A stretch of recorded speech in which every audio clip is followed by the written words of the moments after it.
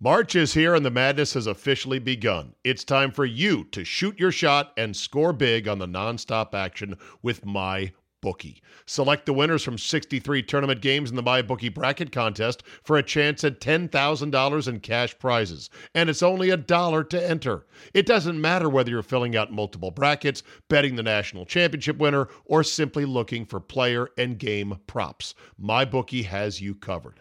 Sign up today at mybookie.ag and use promo code ZABE to secure a deposit bonus up to $1,000. And make sure you use my promo code so they know I hooked you up. That's promo code ZABE, Charlie, Zulu, Alpha, Bravo, Echo, to claim your first deposit bonus. College ball, NBA, NHL, no matter the sport, no matter the minute, MyBookie puts the action in your hands with in-game live betting. And with choices from thousands of lines and odds, you can turn any game day into payday. Bet anything, anytime, anywhere with MyBookie. You know, guys, when you get to be our age, finding the motivation to get back in shape can be hard. It's just plain tough to find a routine and to stick with it. Good news. Fitbod is a fitness app that is anything but routine. It tailors your workouts to fit your life, your goals, your gear, and even your schedule, so you can avoid burnout. And Fitbod helps keep up your momentum by mixing in different exercises, reps, supersets, and circuits. Best yet, Fitbod has over 1,000 demonstration videos, so you can learn the right way to do each exercise. It's time to ditch the boring routines and kickstart your fitness journey. Add Fitbod to your workout essentials. Join today to get your personalized workout plan. Get 25% off your subscription or try the app for free at fitbod.me/Zabe. That's fitbod.me/Zabe. Today on the Zabecast, a dark day for long-suffering Redskin fans. Not only does it look like Dan Snyder is going to survive this whole mess, but he'll come out even stronger. Danny Boy today, Danny Boy tomorrow, Danny Boy forever. Some adventures in mask wearing. I'll need a ruling on two utterly absurd encounters. The NHL whacks a referee for either being crooked or just too honest. Plus listener feedback on recent episodes, and this UFO shit is about to get real. Here we go!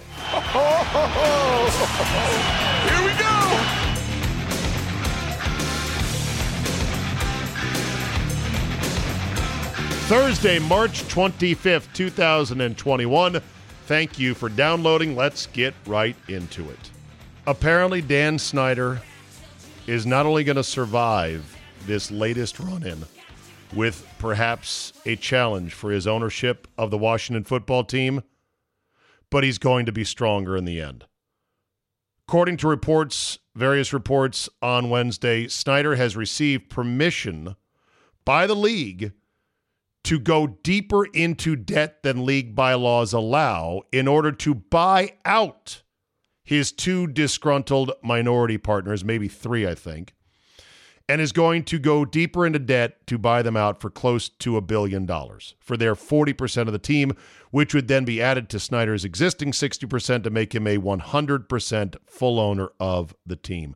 For those of us who thought, this might be it, he might be ready to topple, the NFL could get rid of him, this was a dark, disappointing Wednesday, because it's now clear that he is going to come out of this and come out of it even stronger. So all the dreams and all the hopes have been dashed. And adding insult to that is another report that seems to indicate from Jason Wright, the new team president, that the WOOFed moniker, the Washington football team moniker, might actually stay and might actually become the new permanent team nickname. It's about as bad a day as you can get if you were born and raised a fan of this team. So with that as a backdrop, I said, I've got to get this guy Burgundy Blog on the podcast. Who is he? I don't know. In fact, when I call him in a minute here, it'd be the first time I've ever talked to him.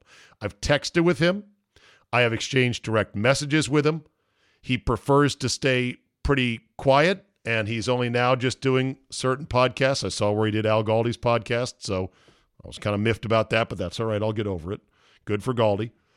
But basically, I caught he caught my eye because his sentiments regarding how fucked up the team has been run by Snyder over the years definitely mirrored mine. But he had very smart, savvy takes about what was going on and was very frustrated with how things were going. And then one day he dropped on me privately some documents regarding some contracts with team personnel. I'm like, ooh, shit. That's a real where did you get that exactly? And he's like, I have my sources. So he is my Redskins / Washington football team deep throat. And it's my pleasure now to say hello to Burgundy Blog, who you can follow on Twitter for a good follow of this team at Burgundy Blog, spelled just like that.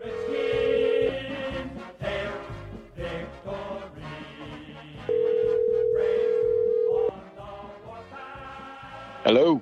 We are live, and this is the only way I could do it. First time I've ever spoken to you. My own deep throat when it comes to the boyhood team that you and I have rooted for too long. Burgundy Blog. We finally meet. I'm playing the song, damn it, because why not? Who's going to stop me?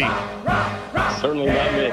Certainly not you. Good to meet you, even though I don't know who you are, and I don't even want to know who you are. I want you to remain a beautiful mystery to me, although I think there was a golf offer a year ago that you and I mutually agreed we should do it. But we'll figure that out. It's just on hold. It's on hold. It's on hold. We'll figure it out. So I said before I introduced you, I said this is a tough day for a lot of us. And I let myself believe, BB, that Snyder was actually in trouble. And the news today came out, and it just gutted me. I'm like, great. He's not only going to survive, he is going to be stronger on the other side of it. How? Emboldened. Yes. How did this happen? Is this just, I guess the theory is the owners, billionaires, are not going to start a circular firing squad in today's climate, right? Well, let me stop you right there. I mean, I guess that's certainly what everyone says every time this comes up, right? I mean, are we sure that's true? I mean, I get, they don't want their skeletons out. I get it, and I'm sure they all have some. The one guy that everyone was rooting for was, why can't we have our own Jerry Richardson? Yeah. That's the comp. Yeah. It happened with Richardson. Why wouldn't this be the same? Well, I mean, I don't know. Let's ask Beth Wilkinson if we're allowed to. Well, that's the thing. The Wilkinson report. So apparently the story also included a note that Snyder would be fined an undisclosed amount for the cheerleader thing, but they said that it was independent of the Wilkinson investigation. I mean, how bad does this look that they're allowing him to finish the deal, to buy it all? In the middle, I mean, the investigation is ongoing, right? I mean, maybe it's practically finished, but like what? Right. It makes no sense. Okay, so you're still absorbing it, and you have people and things that you know. Is there any reason to keep a sliver of hope alive that, wait a minute, this is not necessarily a done deal just yet? Well, I wish. I mean, no, I don't have anything inside on that. But I mean, I guess in theory, perhaps the hope is that somehow this, the NFL is encouraging or allowing this because ultimately in a year or two, this is part of forcing him to sell it all together. I mean, right. But I don't know. I'm not sure I followed the logic there either, because it's not like it was going to be hard to unload it, in pieces. Like they would have had people lining up, to buy it. So, I don't know. I think it's bad. I'm with you. I think it's bad. I certainly don't think that if the owners were anticipating having to declare him unfit anytime soon, I can't see how they would allow this to happen today. Do you think they'll release the full Wilkinson report? Nope. No. Because I think it's going to have bad stuff in it, and I think that they know that I think it's going to be not bad enough to kick him out, but bad enough to look bad. And if they don't have to release it, then why would they? I mean, it's going to be easier for them to continue sweeping under that rug if they don't. Right. Not that I give a shit about billionaires like the minority partners that got out for close to $1 billion collectively, but it seemed like their 40% chunk, if you just do the simple math, valuates the franchise at about 2.1, which seems to me quite low. Yeah. What happened there? Did they get Did they get screwed, or is that the going rate for getting out as minority non-controlling partners?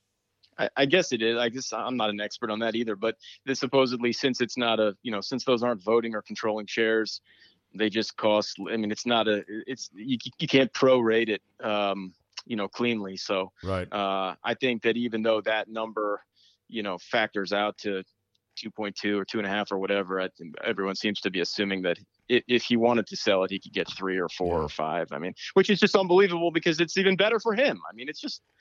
It is unbelievable. Falling up. He keeps falling up. He fell into the team, as you know, Burgundy Blog, in the first place because of the other shitheads who were bidding on the team, including the incompetent son of the late Squire, Jack Kent Cooke. I mean, right. Snyder getting the team was one of the luckiest things ever in a little pocket of his own financial liquidity that was based on very shady business practices. Since then, every business venture he's been in, other than owning an NFL team, which is like owning a gold mine, has gone straight to the shitter. Everything. Oh, it's so maddening. I feel like Frank Grimes working with Homer Simpson looking at it right now. He threaded the needle to our chagrin. Oh, God. Marty Conway, who teaches sports law and marketing at Georgetown, listener of mine, says, he responded to me today when I said it seemed low for the number. He says, inside buyer, no marketplace for the shares, no involvement in decisions or direction. That's the haircut that limited partners, which were very limited in this case, take. That said, they likely got a 2 to 3 times increase in the value of their shares over time.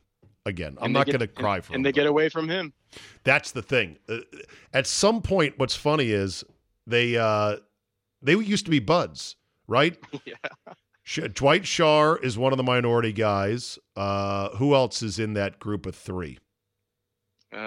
Fred Smith, FedEx. Right. And Rothman. Yeah. Yeah, those guys used to be Dan's boys. Yeah, well, so did Bruce. I know. Everybody who's Dan's boy at some point becomes not Dan's boy. Seems like it. It seems like it. It definitely is like it. Yeah.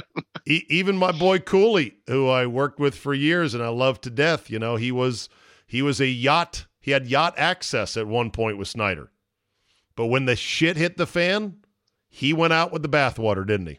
Wow. Yeah. Good point. Yeah. That sucks. So what now as this thing unfolds? I think part of it is the massive TV increase is something the NFL said the last thing we need is to make a move on one of our owners and to create A-block stories on the Today Show about what horrible, bullying, harassing billionaires we have in our club, because then the media is going to go looking for others. So guess what? Get the biggest broom we got, find the largest rug we have, and let's move on. Yeah. Right? Seems like it. All right. And then we as fans have to just hope that, we can continue to have this clear delineation and division between football and non-football stuff, I guess. I guess, yeah. The next big thing, assuming he comes through this as it looks like he will be the stadium. And I don't know if he has the juice or the connections or the goodwill with the community to get a decent stadium in a decent place. How do you feel about that? Yeah, I'm kind of, I don't know if I'm assuming, but I'm definitely pretty worried that they're not moving from FedEx Field. Right. Maybe like immediately next door, but I think Landover. Because you're. I don't think anyone wants to get into bed with them if they're not already. And so if supposedly he's got a lot of land right around the current stadium, right? So he raised that thing and then build his new malls and all that, and everyone's still making the trek out there. I think. Yeah. Talk about the worst of all worlds. Danny survives the beloved nickname and logo, which he once swore it'll never change, is gone. And they build a new piece of shit in the middle of nowhere next to the old piece of shit. Now, I would assume the new piece of shit stadium won't be as much of a piece of shit as FedEx because the old man built that with taking trips to Home Depot to get more screws and toggle bolts so he could see it before he died, and it still didn't work out that way. But the new one will be better, but its location. The location's terrible. Yeah. Yeah, I know. That said, you're still a fan of the team, right? Yeah, I've tried to quit so many times. It doesn't take. How do you feel strongly about the name thing? Because that was the other piece of news that dropped today that caused me to slap my forehead and groan that the actual Woofed moniker may stay. I have pretty strong feelings. Yeah, I strongly disliked when the old one left, and I really very strongly disliked the idea that Woofed might be permanent. Do you think it's going to happen? Gosh, I mean, I can't bring myself to see a future of just calling them the team. I mean, he's certainly, Jason Wright has said enough times recently. I mean, it's more than just one or two little allusions to the idea that it's still on the table. I mean, I don't know what the leader in the clubhouse is. It is a little hard to believe, isn't it, when he says every time? I mean, he's reiterated again today, like, there is no leader. We've eliminated nothing. Are we to believe that they're no further along? I think that's a complete lie. I suspect all the important people right now pretty much already know what it is. Yeah, I think there's a couple things. You mentioned leader in the clubhouse. I think that's a perfect analogy. I think in life, a lot of times being the first to stand on a square carries a lot of weight to it. Whether you're the right person for the job or your idea is necessarily the best, being first carries a lot of weight in everything, right? So the nickname, so the replacement name has been sitting there, and we've worn it like an itchy sweater for a year. Yeah. And we're starting to go, it doesn't look that bad. I mean, it's kind of itchy, but it's starting to loosen up just a bit. So there's value in that. The other thing is, what has Dan Snyder over the years absolutely been most petrified of, and that is being criticized and made fun of. He can't stand it. He has got such a thin skin. And any new name, no matter how well vetted, no matter how creative, no matter how cool the logo, is going to meet some people going, that name sucks, or it's still not far enough away from the old nickname. And I think to avoid that, because Danny loves to avoid public appearances, public speaking, and any criticism, he may stay on Woofed. Maybe, but I'll pledge to you and anyone listening that I will lead a public outcry against Woofed when that becomes confirmed. But what good is it going to do, Burgundy Blog? Nothing. I know.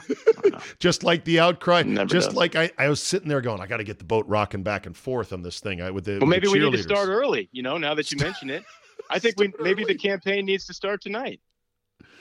Oh, it's so goddamn hopeless. The only hope. What's your take, Zabe? I would like. You hate my it, right? My take is I would like Red Wolves, and I've seen mock-ups of that with the R in a circle with, instead of a feather, a wolf tail, mimicking the old Lombardi R in a circle with the feathers on the back, and I dig that. Now, some say, it's too much of a ripoff on the old thing. We got to keep getting further away from that. It's a new day, new age. Red Tails is intriguing, but it's a radical jump away from what it once was. I don't know. I don't love any of them, but I would love any of them over what we got right now. Yes. Nothing. No, there has to be a logo. There can't be just numbers on a helmet like your Alabama North. That to me is a joke. So he's got that. He's got stadium. He's got a name to navigate. It looks like he's going to survive the cheerleader thing. Who knows if the report will go public? You are doubtful about that. He'll have total control when he buys out his partners. Some say he might bring on some new minority partners to pay for all this new debt. But does it really matter? He'll just find new assholes who say, he's a great guy. He just wants to win. And if they stick around long enough, they'll be like, I can't stand this guy. I got to leave. And the cycle continues. So our only hope, Burgundy Blog, as longtime sufferers and fans of this team, is that somehow Snyder learns to be a better owner. Yeah. Do you sense any indication of that? I mean, maybe. I mean, it seems like, trying not to be a prisoner of the moment. Has he picked the right people this time around? I mean, they're off to a good start, right? The Rivera regime is looking pretty good, and maybe Jason Wright is going to be good at what he does. I mean, it seems okay, but it has seemed okay at the beginning many times in the past. I don't. I mean, at this point, no. Just look at what he's done with suing everyone. Just even recently, and suing everyone in India. I mean, his character is not going to change. He's not going to stop being a problem. Right. It's can his new coach and the 7 ex-GMs that he's now insulated himself with be remote enough and separate enough to do their own thing and be successful in spite of him. They're never going to be successful because of him. Absolutely not. No way. Right. But it is, I suppose it's within, it's conceivable that they could be successful in spite of him. So that's what you got to just cross your fingers. What kind of year was last year? 7-9 division title, Yeah. historically bad NFC East. Was it a good year? It was quite a bit better than I thought, but I think maybe not as good as it's being remembered. I feel like they capitalized on. I've said this a couple times before, but they didn't play any quarterbacks. They played probably the weakest slate of quarterbacks across the season that I could remember. Right. And they preyed on them, and that's what you're supposed to do. So good on them. And they absolutely got better as the season went on, and a lot of young players to be very excited about. So I had it at three or four wins, and they outkicked that for sure. Right. But I think some of this stuff about, well, the defense is already elite. No. I'm not quite on that, and the offense has so much to prove. It was a disaster. So I think they were probably not quite as good as your average 7-9 team, and it made it look all the better that they actually won the division. Yeah. Now the defense is statistically top shelf, and you can find them in the top 10 or top 5 of many stats, but they were not havoc wreakers. Like a defense that fucked people up was Tampa's, because when they got to Green Bay, they fucked up Aaron Rodgers, they fucked up their receivers, and they won that game. And they did even more of that in the Super Bowl to Kansas City. Yeah. So that's the kind of defense that you have to be if you're really going to be elite, and maybe they'll get there. The quarterback situation, what do you think the team should do there? Well, I like what they did, last week. I think with adding a few weapons, I think Fitzpatrick's going to be fun to watch. But obviously that's not permanent. I don't think they're going to be in a huge rush to get the long-term answer, stat. And that's fine by me, because I don't think you always can. I think a lot of people are upset that they didn't do something that is the, obviously plan A for the next 5 years. And it's like, that doesn't always fall into your lap. Even if you can't just say, well, this is the year we're going to make it happen. If they have to wait till it sets up. And if something happens in the draft, okay, great. But if it's got to be next year, I think that's fine too. There's nothing wrong with building up that roster and strengthening the cockpit to drop the rookie into next year or even the year after, do what you got to do to keep getting good. And I do hope that they continue to, Rivera continues to view it as year 2 of the rebuild much more than year 1 of the Super Bowl run. My biggest fear, and certainly something that will make me sick, is that if Danny ever experiences any degree of real success or real winning, he will become even more insufferable. Totally. And the other fear is that as soon as he tastes a little success, his shitty instincts will kick in and he'll quickly sabotage it, kind of like when he first took over. They made it to the second round of the playoffs, lost on a bad missed field goal attempt in Tampa, and then he went out and got Jeff George, Bruce Smith, and Deion Sanders. And the rest was history. So if he gets a little bit of success, he may revert to what he thinks he knows about sports and building a football team, which could be a disaster. But if he lets his guys do his thing and they do have real success, he'll get to bask in it. I guess the ultimate question is, will he ever win us over, you and I, Burgundy Blog, in our lifetime, to say, all right, you know what? It was a shitty first 20 years, but the nerd finally got it. No way, not me. Not you. No, he'd have to win. They'd have to win multiple Super Bowls for me to think that that it was in any way because of him. Right. Because you and I know the bad things he has done behind the scenes. He's declared himself. He is what he is. He is. Now, you sound younger than I would have thought. And I'm curious as to your age, because I need to know how much of the glory years you remember, if you were even of age at that time. No, I'm 40. I got on probably in the last glory year, the very last. So in 91, you were how old? 11, turning 11. So just a little taste of it. So you got some real good football from about age 7 to 11. Yeah, well. Do you remember? Well, you don't remember 82. Do you remember 87? No, I really wasn't even in. I was playing T-ball back then. I know. It was so fucking young. Yeah. It's a shame, and there's guys a lot younger than you that are fans of this team. Call my shows, email me, and they literally have never seen anything really good from this team. Yeah, but it colors them. That's why they're happy with 7-9. Do you still have gear, Redskin gear that says Redskins? Yeah. Oh yeah. Do you wear it? Wore my hat to soccer practice today. Attaboy. All right, Burgundy Blog on Twitter, @BurgundyBlog. It's a great follow, super passionate fan, and some good inside deets that you won't get anywhere else. Great to finally meet you. Let's play golf this summer. Sounds good, Zabe. Thanks. All right, man.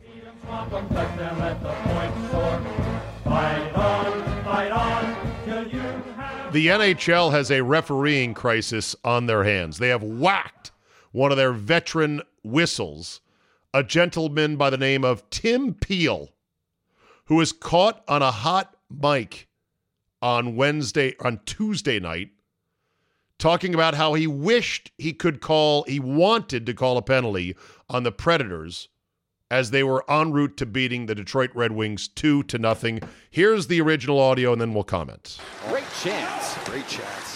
Saros makes the save on the other side, but Nashville playing some tic-tac-toe, and Greiss makes up big save. Here it comes. 12:42 to go in the second. It wasn't much, but I wanted to get a penalty against Nashville early in the... There you go. It wasn't much, but I wanted to get a penalty on Nashville early in the fucking period. Against Nashville early in the... Oh, yeah. Early in the period. The F-bomb was early. It wasn't much, but I wanted to get a penalty against Nashville early in the...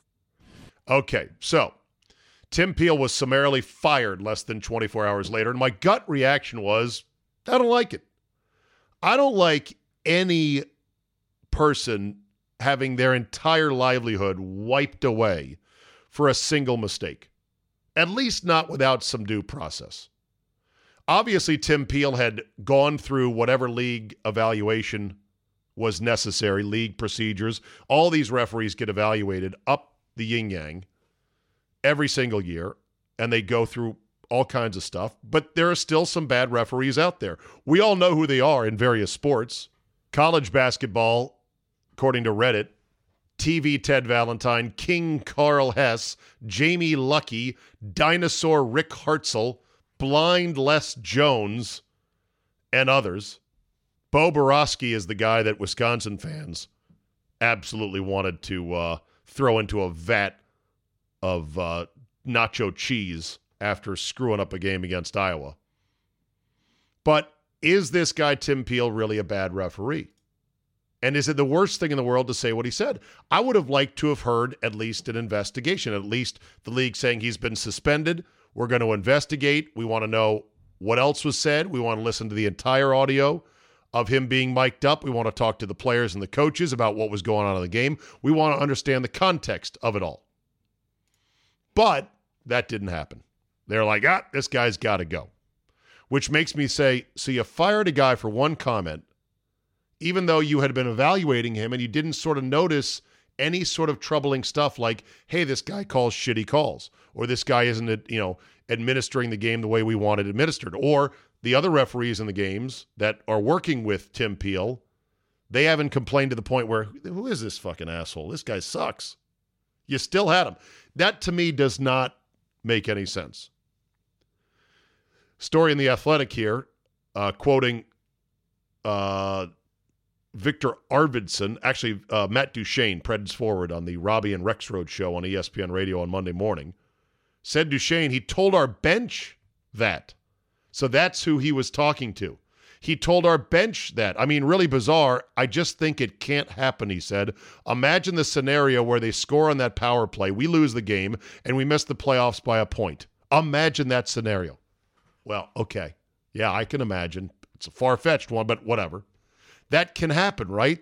That can happen based on that's not out of the realm of possibility. I don't think there's a place in hockey for that. You've got to call the game. I've always been frustrated when I see even-up calls. Truth of the matter is, even-up calls exist, and sometimes even-up calls, I believe, are not wrong. Because a referee who calls whatever game they're calling strictly by the book will not last. They'll be thrown out. Because the principle of officiating is such that you want to call the game as the rules dictate, but with some other considerations sort of mixed into the stew. And so even up calls can be a thing as long as they're not blatant. God, there goes my voice. Probably need to drink more water. I went to see the doctor again, the same GERD doctor, and I've now seen her for follow-ups on this voice thing since October. 1, 2, 3, at least 4 times. Every time I go, okay, how's it going? Is it getting better? I'm like, yeah, it's getting better, but it's still not quite home.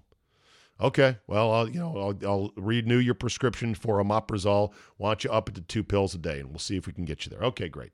$80 copay. I'm like, 5-minute visits. When am I going to stop doing this?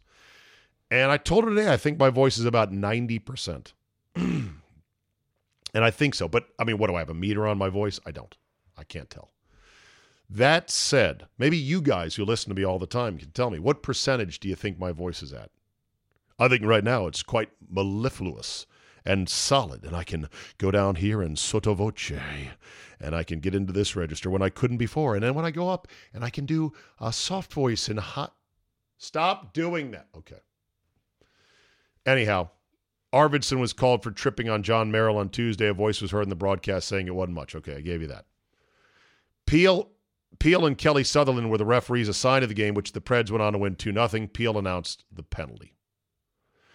In this article, though, by The Athletic, they write, the vagaries of how officials call games has long been a bugaboo for the NHL, especially in the playoffs, where standards employed in calling penalties vary from period to period, game to game, series to series.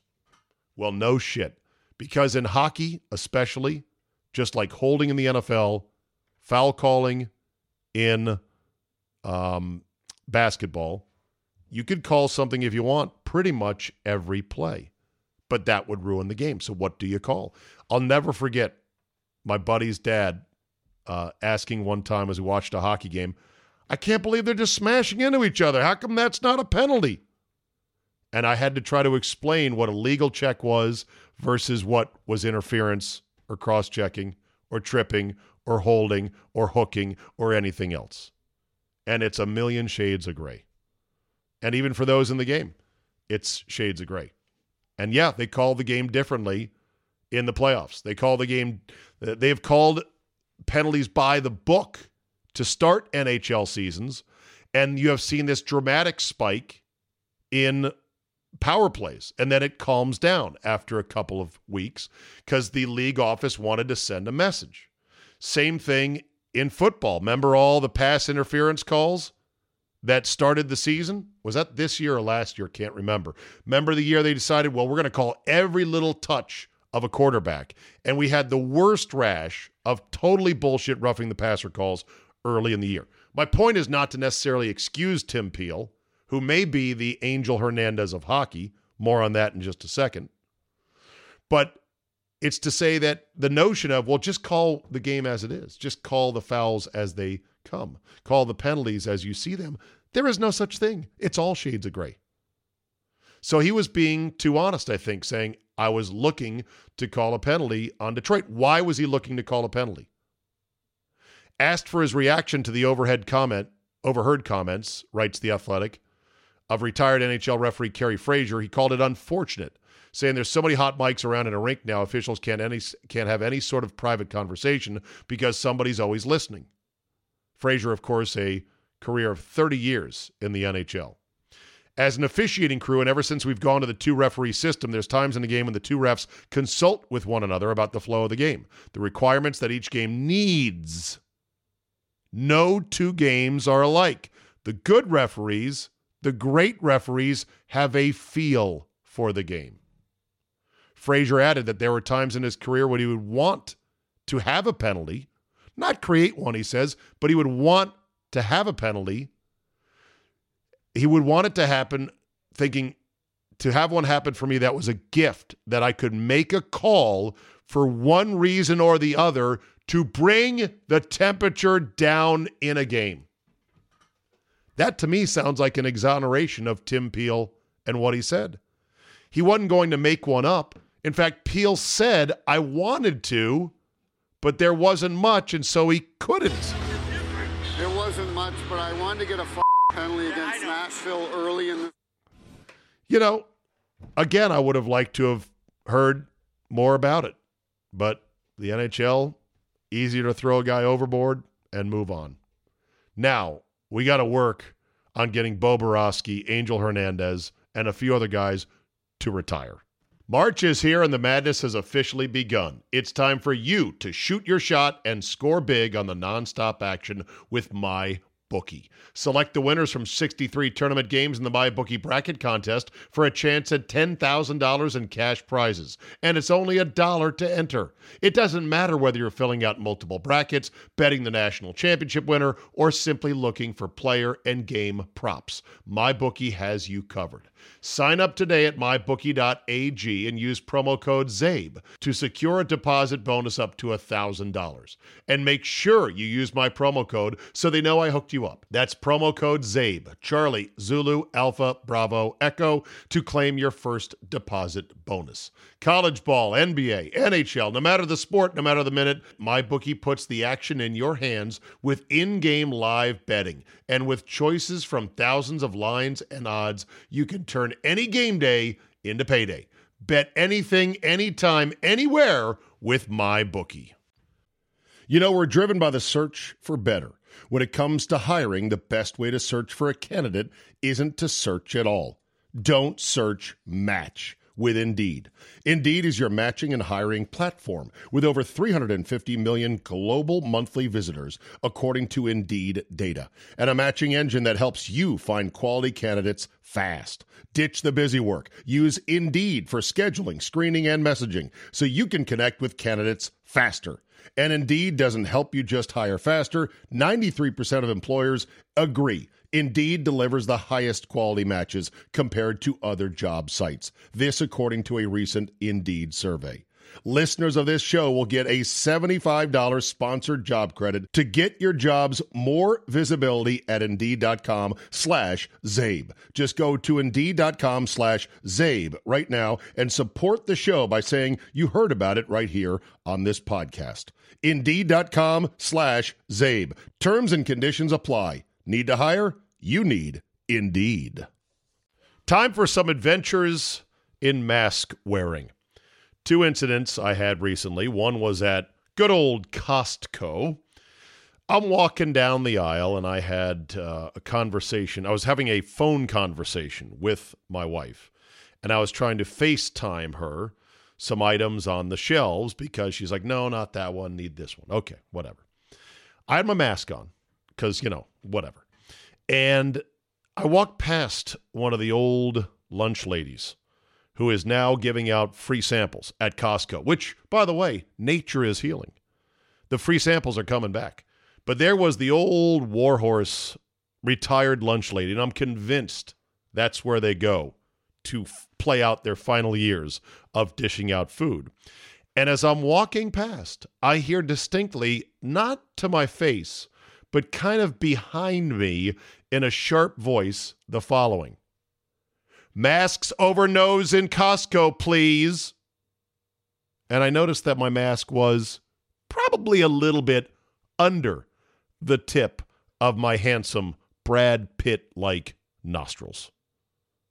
I simply let out a laugh like this and kept walking. I didn't hear anything else from the old warhorse lunch lady, and I resisted the urge to do a flyby and to take my mask fully down and say, I'm sorry, were you talking to me? I resisted many urges at that point to somehow get back at her. But it was so funny to think, why would she do that? What motivated her to be such a stickler for my mask? And I'm honest when I'm saying it was just a tick below my nostril. And I thought, well, Costco's a big corporation, and they may have secret shoppers that come by, and they may test their employees to see, hey, are you actually enforcing the rules? That's a possibility. The other possibility is that her being an old warhorse lunch lady feels vulnerable and doesn't really want to be around people whose noses are exposed, and so therefore she was actually a bit triggered and scared. It's possible. The third thing, and maybe this is the most likely explanation, is some people just love to enforce the rules.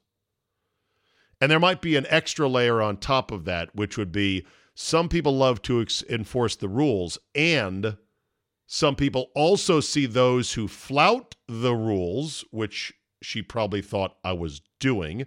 I was just being kind of careless, and I'm, again, focused on talking to my wife through a mask, FaceTiming her, showing her different items that which one do you want. There are people that love to enforce the rules and perhaps assign extra special vitriol for those who are deemed to be rules flouters like myself. Maybe even political motives. She probably thought, there is another MAGA hat wearing anti-maskite. I'm going to get him. Nose over mouth or mask over nose at Costco, please. It was just sort of stunning to absorb it all and to think about it. My other mask incident this week was at a local restaurant, an establishment that had just opened up not far from where we live. I won't name the name because I don't need to do this. Nobody's heard of it, but it's a nice little place to get food. And it's got a setup in which they've got a large outdoor picnic table area in addition to indoor dining and a bar that kind of blends the two. So you can go up to one side of the bar, which is outside, and there's the bar that's on the inside with a big garage door. I'm sure you've seen these setups, right? I go up there to pick up food on a Monday night, very dead Monday night, on a nice sort of spring evening.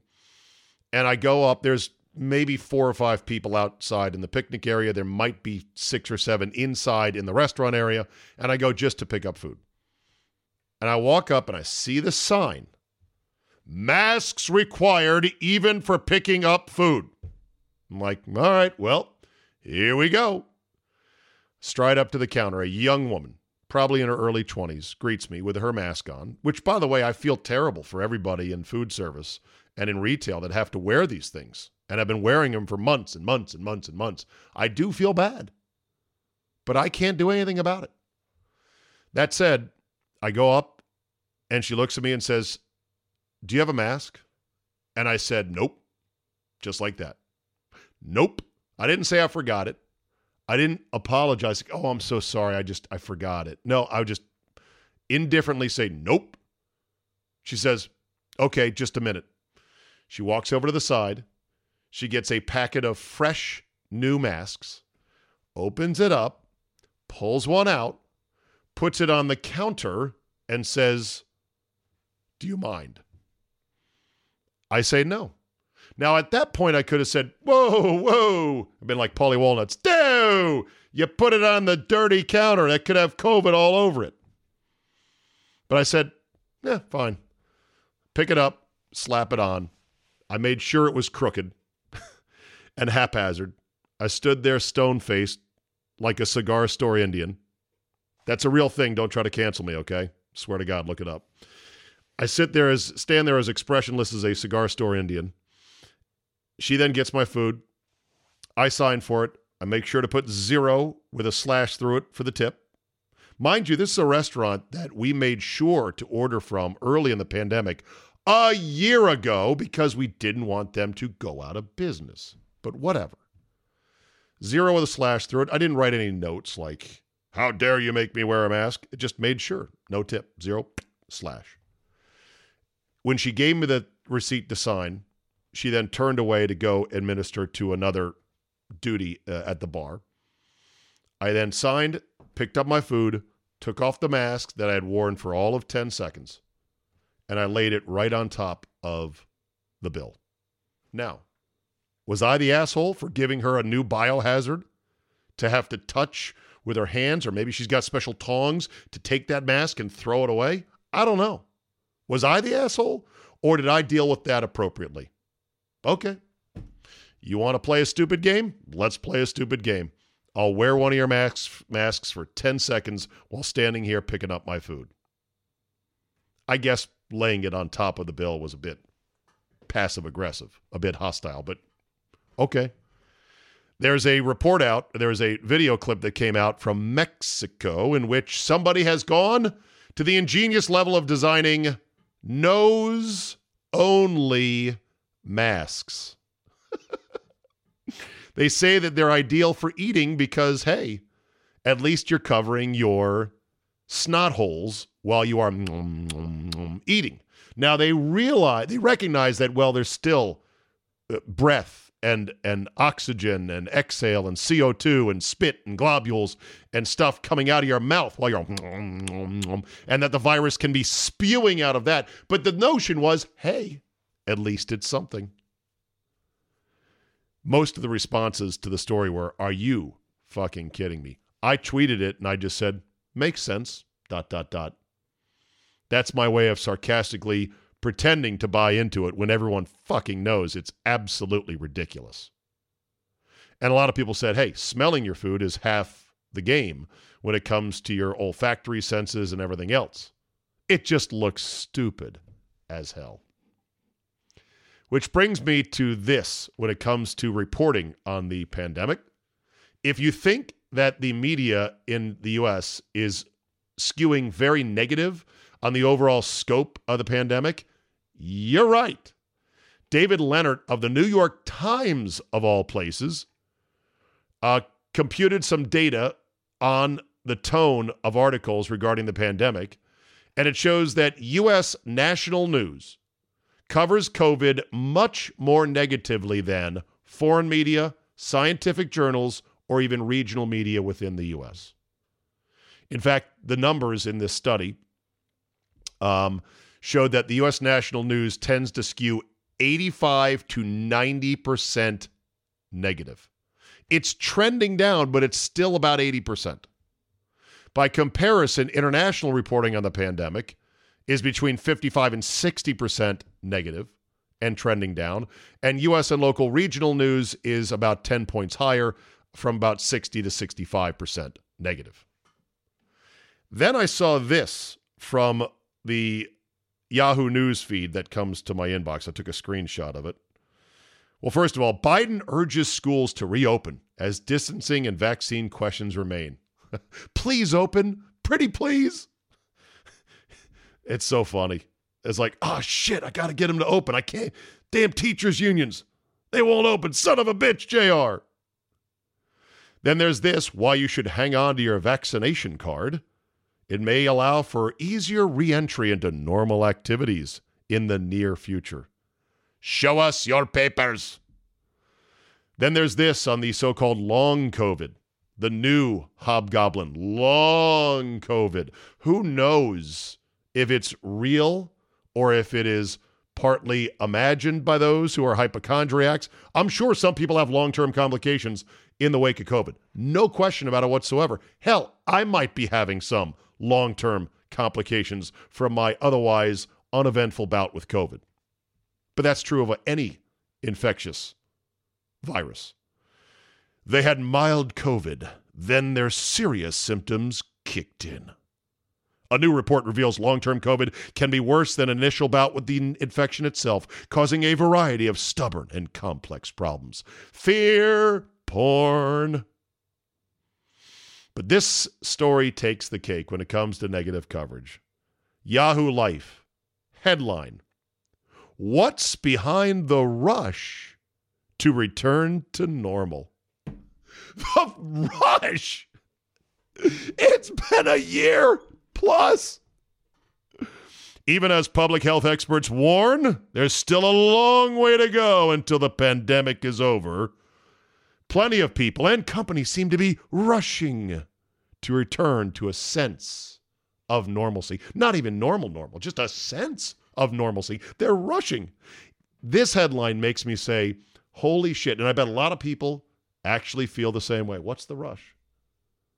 What's behind the rush to return to normal? How can those of us over here on the side of hashtag Team Reality, how can we even answer such a fucked up question? What's behind the rush to return to normal? What's behind it? The rush? And then there's sports writers. God bless sports writers. So dependably Team Virus. Lori Nickel, who seems like a nice woman and writes for the Milwaukee Journal-Sentinel, I'm sure I'll run into her at some point. I won't bring this up unless she brings it up. I'm not going to start a fight. I'm not trying to talk shit, but I'm just going to read her story. Lori Nickel posted a photo, a selfie with a mask, getting the first shot of the virus, which, by the way, I think it's the dumbest fucking thing ever. Taking a picture of you and your vaccine. Yay. Now, I know that people like Ms. Nickel think it's part of, my duty as a public figure to show people I got vaccinated. You should get vaccinated. We should all get vaccinated because they think they're influencers. We all think we're influencers, right? She writes, I'm gonna cry. Team Moderna, thank you at Walgreens, especially the super busy staff at 60th and Oklahoma. Yes, a vaccine injection is such a complicated procedure. It's so arduous. Spent last year avoiding this horrible virus, and now I'm thinking of all those who couldn't be saved. This is the way back. Thanks, scientists, medical professionals. Tom Hodricourt, another guy who I know of and I have not yet met, and I'm sure I'll run into him. And again, I'm not going to bring this up because I don't care to start a fight. Seems like a nice guy, but I'm going to comment on their public comments. Tom responds, great feeling, isn't it? Lifts your spirits. Hopefully the vaccine program picks up steam and everyone jumps on board. God bless you, Lori. I'm glad that you cried for getting a vaccine for which I'm looking at. I don't know how old you are, and it's impolite to ask a woman how old she is. I'm just going to guess, though. She can't be more. She's not as old as me. Can't be. I mean, she looks great. 40s at most. A woman your age, in good health, you are going to be fine anyway. But if you want to cry, go ahead and cry.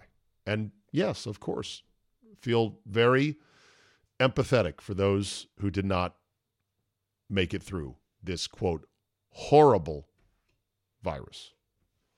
Let's go ahead and throw one in to the MyBookie Gut Hunch, Gut Punch wager of the day. Nothing scientific, no reams of data, just a little something to make my night more interesting. You can as well, by the way. Get a MyBookie account today at mybookie.ag. Use promo code ZABE, Charlie, Zulu, Alpha, Bravo, Echo, and spice up your sports watching life. Oh, yeah, there's a lot of other companies now. They're like, legal betting in your state. Watch out. They're rookies. They're doing a lot of things that you're like, interesting.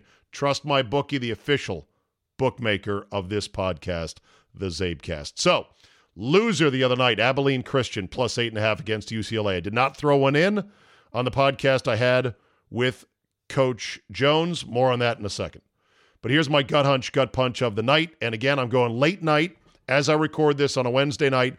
I will take the Utah Jazz minus 12.5 against the Brooklyn Nets, who are without Kyrie Irving, who has left the team for 3 games due to a quote-unquote personal matter, family matter. Some are even speculating that it may be because it is Kyrie's birthday week, and so therefore he's going to get some time off of work. 12.5 is a big number. The Jazz just lost to the Wizards the other night. And you're like, why the hell does that happen? How does that happen? Did they lose? Was that the game that they lost? I think so. Anyhow, I'll take the Jazz minus 12.5 in my MyBookie gut hunch, gut punch of the day. No limits, bet anything, anywhere, anytime. Instant access to the action no matter where you are. Go to mybookie.ag, get yourself an account, and go from there. Wow, the feedback I've gotten from people regarding the Coach Jones interview, it played out just as I said it might. Brett Williams writes, Steed, get out of my head. So I see the recap of the podcast in the play now, and it says Mike Jones, high school basketball coach, and I think, this one's probably not for me. No biggie. Everything doesn't have to be for me. But you do have a track record of providing us with interesting content. So I think, okay, I'll hit play and let it rock. Well, damn it, once again, something I thought would be was compelling and fascinating. Maybe it's the host. So that happens, no biggie, right? Oh no, you've then got to close with literally what I am thinking. With a man, I got to send an email and tell him how this subverted my expectation, but you say it out loud. That's it, I'm done. You do you. Provide the ear candy and I will sit and consume from the mean streets of La Plata, Maryland. Sincerely, Brett Williams. Thank you, Brett. I appreciate that. This one from Thumping Melon. Zabe, when I saw the guest for the Power Lunch, I thought, well, time for me to find something else. No high school basketball fan here, but I gave it 5 minutes, and it was awesome. Loved hearing a man at the top of his game feeling comfortable sharing great stories. Thank you very much. This one from Al in Tucson. Zabe, it took me a while, but I've warmed up to your Milwaukee show. I think the chemistry between you, Josh, and Gitter has really picked up. Well done. Regards, Albert in Tucson. Yes, Albert has been a longtime listener of mine of the DC show and the sports reporters and me, Scott, and Solly, and he's now coming around. This one from Daniel Miller. All of your shows are good to great. Thank you, but yes, always a but. Tuesday and Wednesday were spectacular. So much good stuff. Many thanks, Dan. Appreciate that. Then there's this. Tom Incontro says, Zabe DeMathis Mike Jones was an outstanding interview. Honestly, I'm not a fan of the blue blood college basketball programs and the powerhouse high school and AAU feeders of said programs. When I realized you were having one of those coaches on, it was too late to skip the episode. I was already in the shower, but damn it, it was great. The insight and stories were top-notch. Again, outstanding interview. I'd love to hear more from Coach Jones, fan in Omaha. P.S. What was up with the Alex Jones wannabe the day before? Zabe, more Coach Jones, less Alex Jones. Speaking of John Ziegler, this one from Jeremy in Eau Claire, Wisconsin. Zabe, I'm not even done with today's podcast. I fucking love this guy, Ziegler. His intensity, his articulation, this is great. So many great points. I agree with all of them. COVID-19 took the people with Trump derangement syndrome and simply turbocharged their insanity to now COVID derangement syndrome. C.L. Fleming in Montana says, Steve, quick point. Ziegler used the word liberal to describe most sports media members, and I know what he meant, and I agree, but when George H.W. Bush was debating Michael Dukakis in 88, he frequently used liberal as a derisive term. Now when I think of Republican politicians, most of them are to the left of where Dukakis was. The Overton window has shifted so far at this point, I don't think liberal accurately describes any current Democrat office holder or any of their supporters. Basically, they don't. The classical liberal is more close to a libertarian, but with big state desires, more, social safety net and other stuff like that. Today's classic Democrats and liberal Democrats are just their identity politics obsessed thought Nazis who want conformity. They're not, in fact, classic liberals. Larry Sakalaris, New Lenox, Illinois. Hey, Steed, P1 listener from the start at 980 in the evenings when you took over for the Ken Father. I never felt a reason to email you until your guest, John Ziegler, on Tuesday's podcast. I always brace for this, oh boy, here we go. He was so spot on, though, with all of his takes, and especially the politicization of COVID. I was pumping my fist in the car, listening to him and screaming to no one in particular, yes, yes. One point, though, I do want to make, though, I thought there was a soccer match in northern Italy last February that was contact traced to many cases that did cause Italy to shut down the first time. Look, I still want our sports to fully open up, and I hope we can attend games this year, including the Wolfskins in Green Bay. Yes, I do need to point that out. The soccer game was considered to be a super spreader event in Italy that really exploded in the country.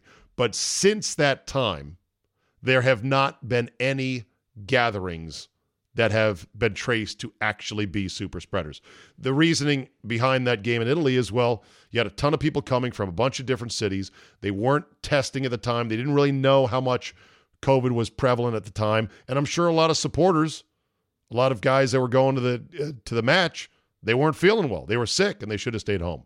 So we didn't know any better. But since then, there really hasn't been anything traced to, hey, this has happened, and look at all the cases exploding. Every time people freak out about it, whether it's the Notre Dame students storming the field, nothing happened. Whether it's Alabama fans celebrating en masse, nothing happens. Super Bowl parties in Tampa, oh my God, nothing happens. And on and on and on. And by the way, it's been 2 weeks since Governor Greg Abbott of Texas said we're mask-free and we're open, even though a lot of stores and counties still have mask mandates. 29% drop in cases in the 2 weeks. So the whole wait for 2 weeks thing continues to be one of the most reliably wrong things that Team Virus loves to say.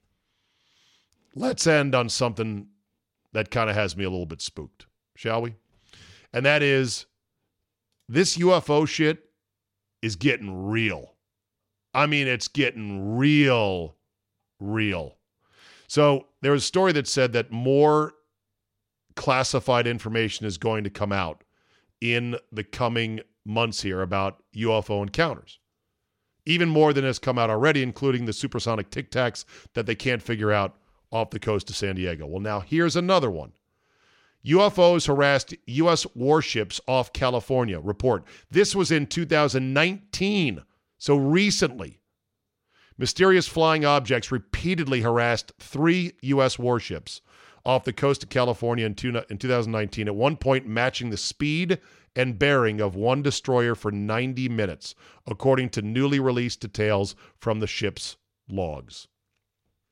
The unidentified crafts, described as unmanned aerial vehicles, buzzed 3 destroyers for several days, according to records obtained by the news site The Drive through the U.S. Freedom of Information Act.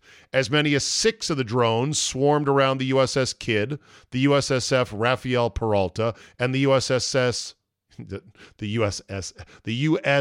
John Finn, at sometimes performing brazen maneuvers, according to the report. The report reads, Kidd reported UAV overhead. White light identified hovering over ship's flight deck. 2 UAVs spotted off starboard wing, another log read. The Navy vessels, which are equipped with sensors, radar, thermal imaging, and electro-optical systems, were nonetheless unable to track the drones when they disappeared. Well, that sucks. So you're telling me there's no photos. You're telling me there's no videos. You're telling me there is no infrared. You would think our United States Navy would have binoculars that work in the dark, that reveal objects in pitch black, in high resolution from up to several hundred yards, if not 1,000 yards away, and can record internally to the binoculars. You would think, right? Why didn't one of the people on the ship go, all right, get out the special photo binoculars and zoom in? What the hell is that thing? Don't ships have their own drones to go up and investigate and intercept? How far off the coast?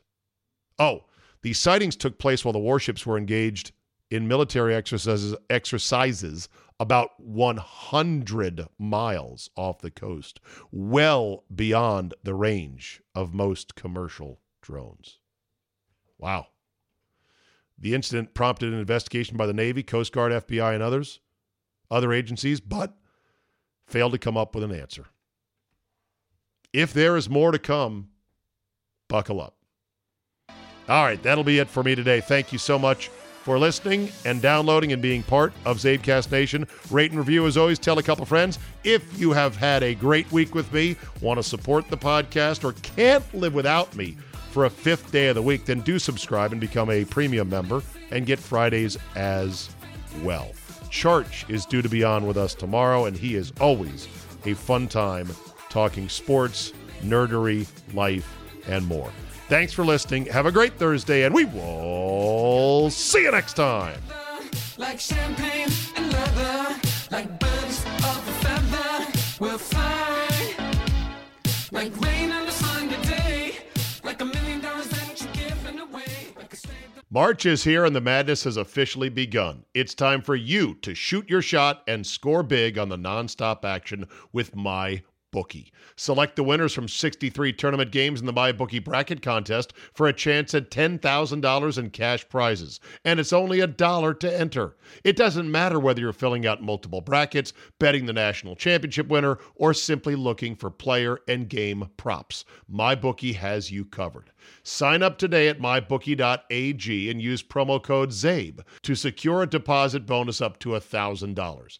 And make sure you use my promo code so they know I hooked you up. That's promo code ZABE, Charlie, Zulu, Alpha, Bravo, Echo, to claim your first deposit bonus. College ball, NBA, NHL, no matter the sport, no matter the minute, MyBookie puts the action in your hands with in-game live betting. And with choices from thousands of lines and odds, you can turn any game day into payday. Bet anything, anytime, anywhere with MyBookie.